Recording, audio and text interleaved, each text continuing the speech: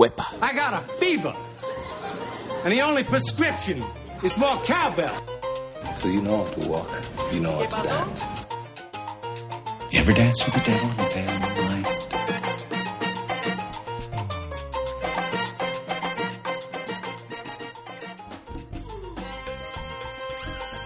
On last week's show, I shared with all of you my salsa plateau.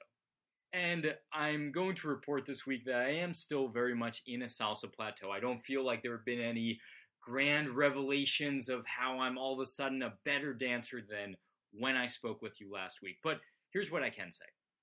I've spent the last week learning a new shine pattern, something I found on YouTube, something by the one, the only Adolfo. And I'm going to link to that in the show notes in case you'd like to see what I've been practicing. And it wasn't pretty at first. For the first couple days, I could barely do it to very, very slow counts. I was certainly using my slow motion YouTube accessory there to make things even slower. But by the end of a week, I actually have it. I have it down to music. Now the next test is going to be putting it into social dancing.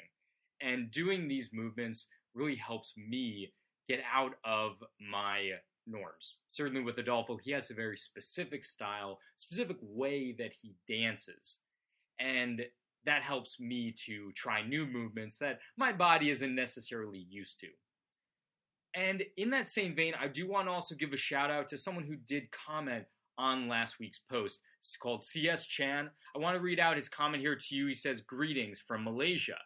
I've been out dancing and clubbing for many years. Thank you for saying what I've also been feeling about my own plateau. When I look back, sometimes I just don't know where I'm going anymore. Thank you for sharing, Mr. Castellucci." Well, you're welcome, and thank you for sharing, CS Chan. I hope that the podcast was beneficial for you. I hope that you're doing some practice there on your side. Check out some things on YouTube, or just take some different approaches to your learning. And I'll keep you guys posted on my progress with how I'm doing with the shines, with getting out of this bit of a rut that I'm in, and more to come on that. But to talk about today's podcast, I want to do a bit of a recap on a recent post in LDC by Chili Alazar. I always enjoy Chili's posts. This one especially I enjoyed because I can identify with it. It's named The Different Kind of Leaders. Now, I'm going to just share the post, and then at the end, I'm going to share some of my thoughts about Chili's post. So to begin, part 2. If you read my previous article on the different kind of followers, you would know that while I was carrying out some research on what makes a good lead and follow, I inadvertently discovered that leaders tend to categorize followers into different categories, and followers do the same. Now, before you read on, I would just like to clarify. This is an opinion piece that highlights views that was distilled from my own personal research. It in no way reflects the views of LDC. Now, when you read this article, don't read it and be discouraged or disappointed for any reason. Ultimately, you need to remember 2 things. First, why do you dance?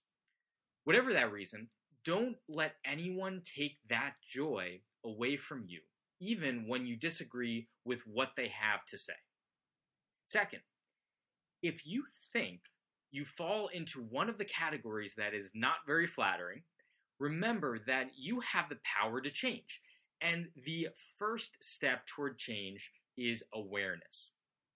Now, these categories mentioned here are not boxes that people are born into, and they have nothing to do with a person's dance level. As a matter of fact, it usually boils down to skill, social etiquette, confidence, and awareness. Remember that leading can be taught, it can be learned, and it can be fixed. Now here we go. The 5 different kinds of salseros. Number 1, the extremist.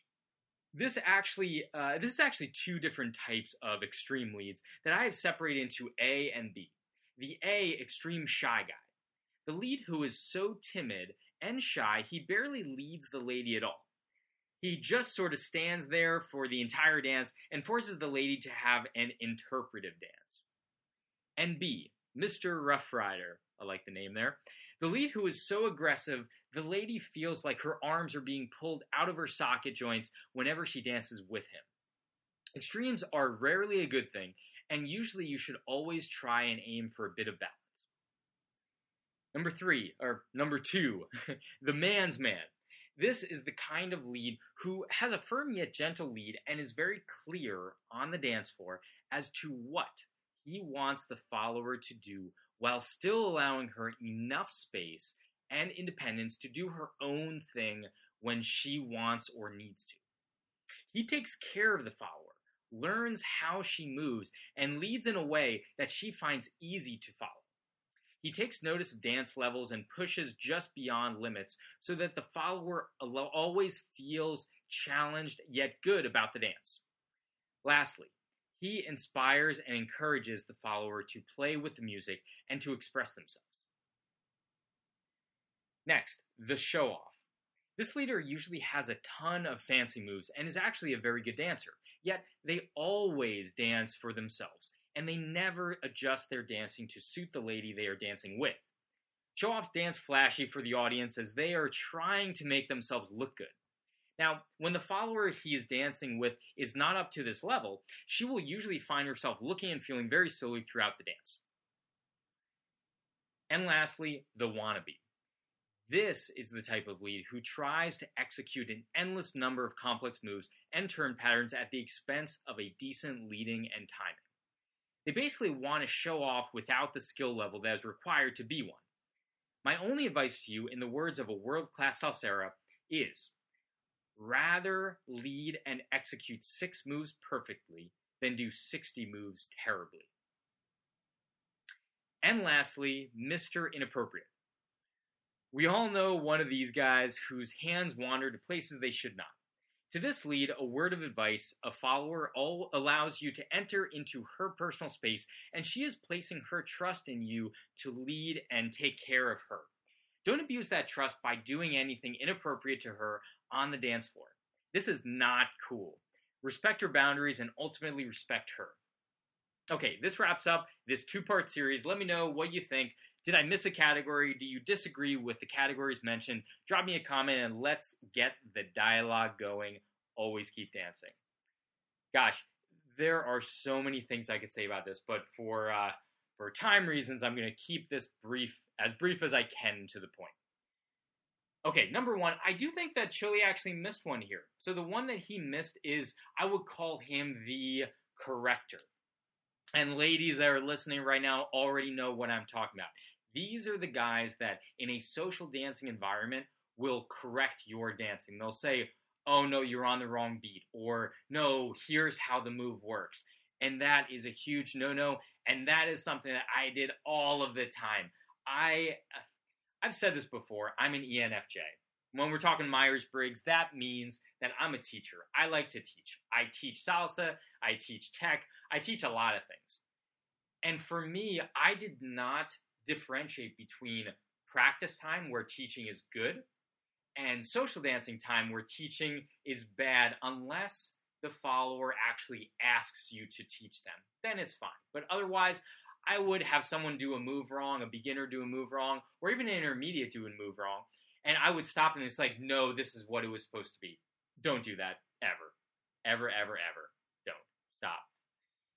Now, as far as the dance styles that Chili did point out here, it pretty much hits the mark on these, and I can think of guys who do all this, and this is not because I have a high opinion of myself, but in all honesty, I think I'm a man's man. I think I'm a man's man, and in that way, because I always treat the lady as the top priority, and within the first few 8 counts, I get a sense for what kind of dancer I'm dealing with. And this is important so that you can customize and tailor your moves to her skill level. I usually teach my students in this way. You want to have a gradual increase difficulty in moves that you do when you're first dancing with a woman. What does that mean? Well, first, bring her onto the dance floor. You decide, are we going to actually be able to find the beat? So you start stepping and you do the beat. She's got it. Can she do the basic step? She's got that? Perfect. Let's move up to something a little more challenging. Let's try a crossbody lead. Does she have that? Great. Now, how does she have that? Does she have it where she did it with confidence, or she did it a little bit stuttering, or just not like she's done it 1,000 times? That's important to know, because that also will tell you, did she throw any styling in on that crossbody lead? These are all attributes and variables that I take into account when I decide, okay, how long has she been dancing? I'm really trying to come up with an ID, a user persona of who this person is. What kind of dancer do I categorize her into? But that's really important. And then when you have that knowledge, you can know how to dance with her, what to do, what not to do. The show off, I've met these, and sometimes I fall into this category. I'm not going to lie. Sometimes I do moves that I shouldn't be doing, and more so because there's maybe a crowd watching, and I let that influence my dancing. And that's something that I'm trying to get better with, but show offs, really, it defeats the purpose, in my opinion, of dancing. The dance is really meant to have fun, which show off may qualify for, but also to have a connection with your partner. And a connection with your partner and with the music. So it's really a three-way connection. It's you, your partner, and the music is what you want to try to connect to. The show off is really just doing the moves that they think are going to look good, perhaps having a connection with the music, thinking, oh, this move will look great at this point in the song. But that, again, defeats the purpose. It's this trifecta of you, your partner, and the music. The wannabe. So the wannabe, I totally agree. And gosh, in the words of that, I'm going to just repeat that because it's just so important. Rather lead and execute 6 moves perfectly than do 60 moves terribly. This is a quality over quantity discussion. And it's really important that you take account of your own dancing and you think if you are this. Because if you are this, you need to trim off 90% of the moves that you think you know and focus on the 10% or the 20% of moves that you kind of sort of have and fine-tune those and get those really, really good, right? It reminds me of like Kung Fu or like these, Far East methodologies of let's do one thing so well and become experts in it. And not that you have to become an expert in this, but you have to give it the time and attention it deserves to do a really good crossbody lead. I think the crossbody lead is probably the number one basic move that people think that they have that they don't have. And then they think, oh, I have the crossbody lead. Let me do this inside turn. Let me do this outside turn. Now let me do this double-handed turn with a flick and a hair comb and go out into a Coca-Cola. It doesn't work if you can't get the basics. And one of the limiting factors, because here's the thing. Here's the thing about the wannabes is they actually know the moves. They know functionally what happens in what order. Usually the problem is either tension, they don't have the proper tension with their follower, or perhaps they don't have a good handle on the counts of the song. If you're missing either of those two, then it's going to be really challenging because let's say you have the counts, but you don't have the tension, you don't have the feedback loops with your lady. In that case, you're going to do the moves, but when you do them, you're not going to be able to have her stay on the times that she needs to, and that's going to affect the song as well and affect the dance. So wannabes, really take account if you are a wannabe. Ask women that you dance with.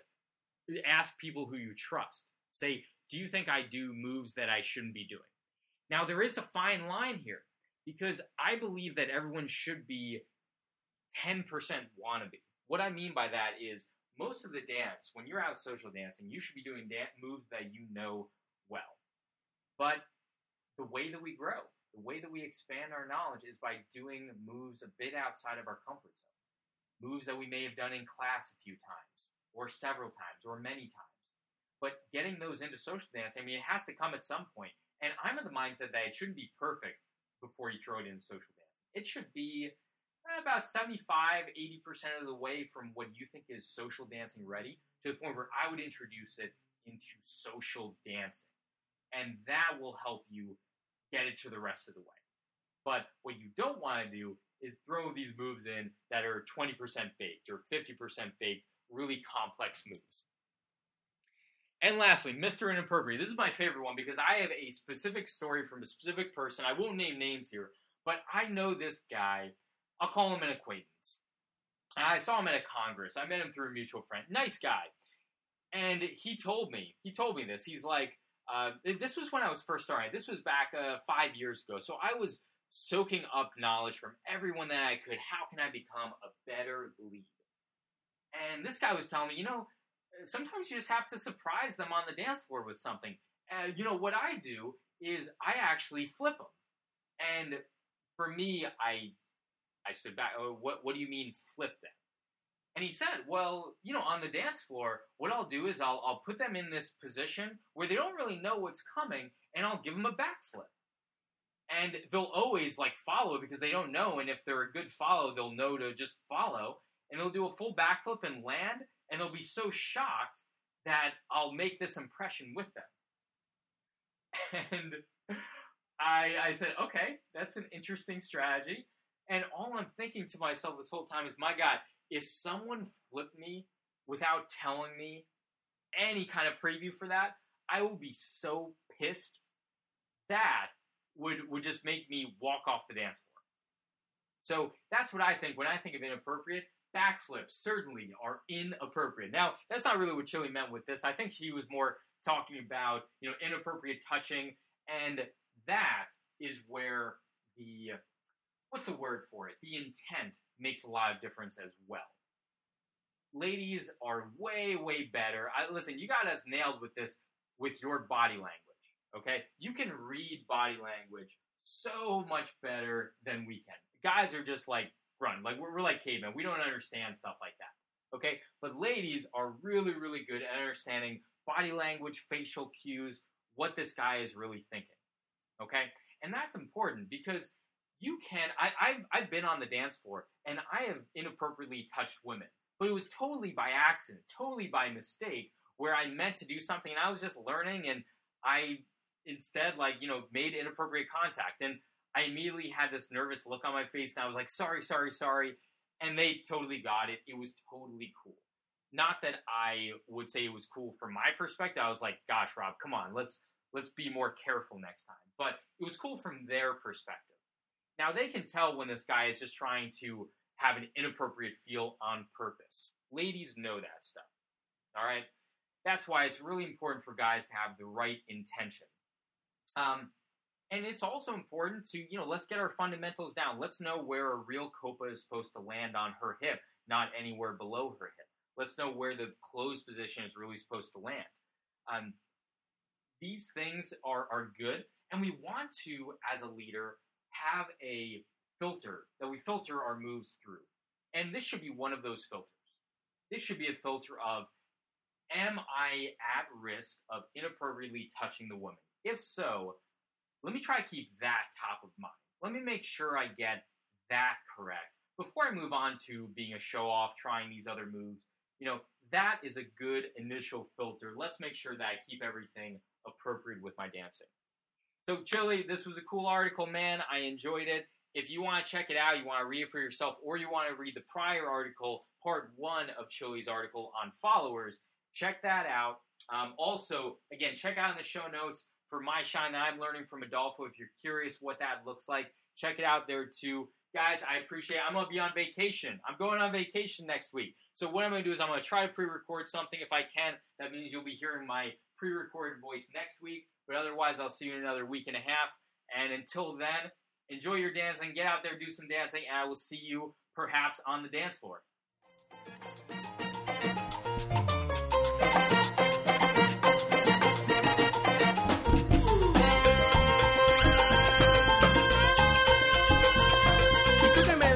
Que yo nunca podría, pues mira que aquí estoy trayendo guapería con el Sambo 21, vengo suave y vacilando y a todo el mundo aquí estoy invitando para que te agarres